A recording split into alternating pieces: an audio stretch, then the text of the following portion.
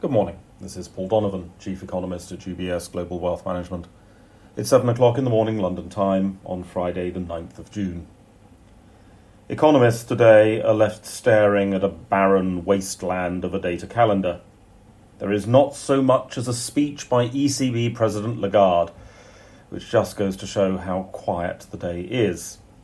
Of course, former US Treasury Secretary Summers will no doubt appear in the media somewhere, as no force known to humanity or nature can stop that from happening, but otherwise it's very quiet indeed.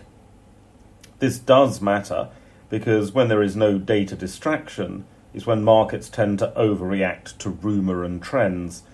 Expect a lot of artificial intelligence chatter, for instance. This is rapidly becoming the Bored Ape NFT of 2023 in terms of its impact on the zeitgeist.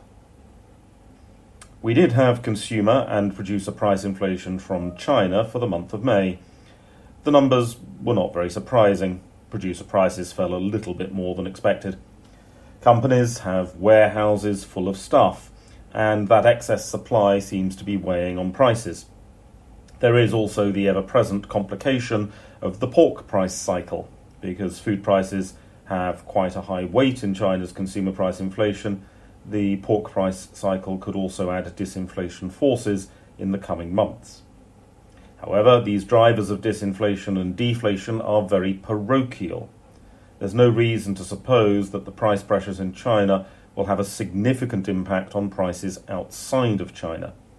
There is a weak connection in that the consumer price inflation does signal fairly weak demand for goods in China, which implies only moderate demand for global commodities.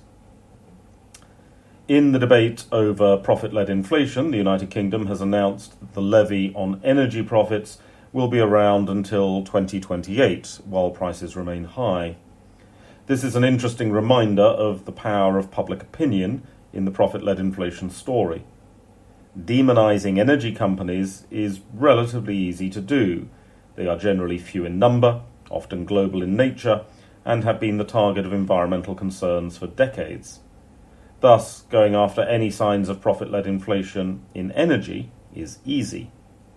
It's often harder in, say, retail, where the profit-led inflation comes from a large number of companies, often small and local, and which only sporadically engage in profit-led inflation episodes. In the United States, former President Trump has reported that they are facing additional criminal charges at a federal level. This might attract media attention, but it's unlikely to attract investor attention. The 2024 presidential election is too far away for investors to focus on this sort of issue, so it becomes purely a piece of political theatre. That's all for today. Have a good day.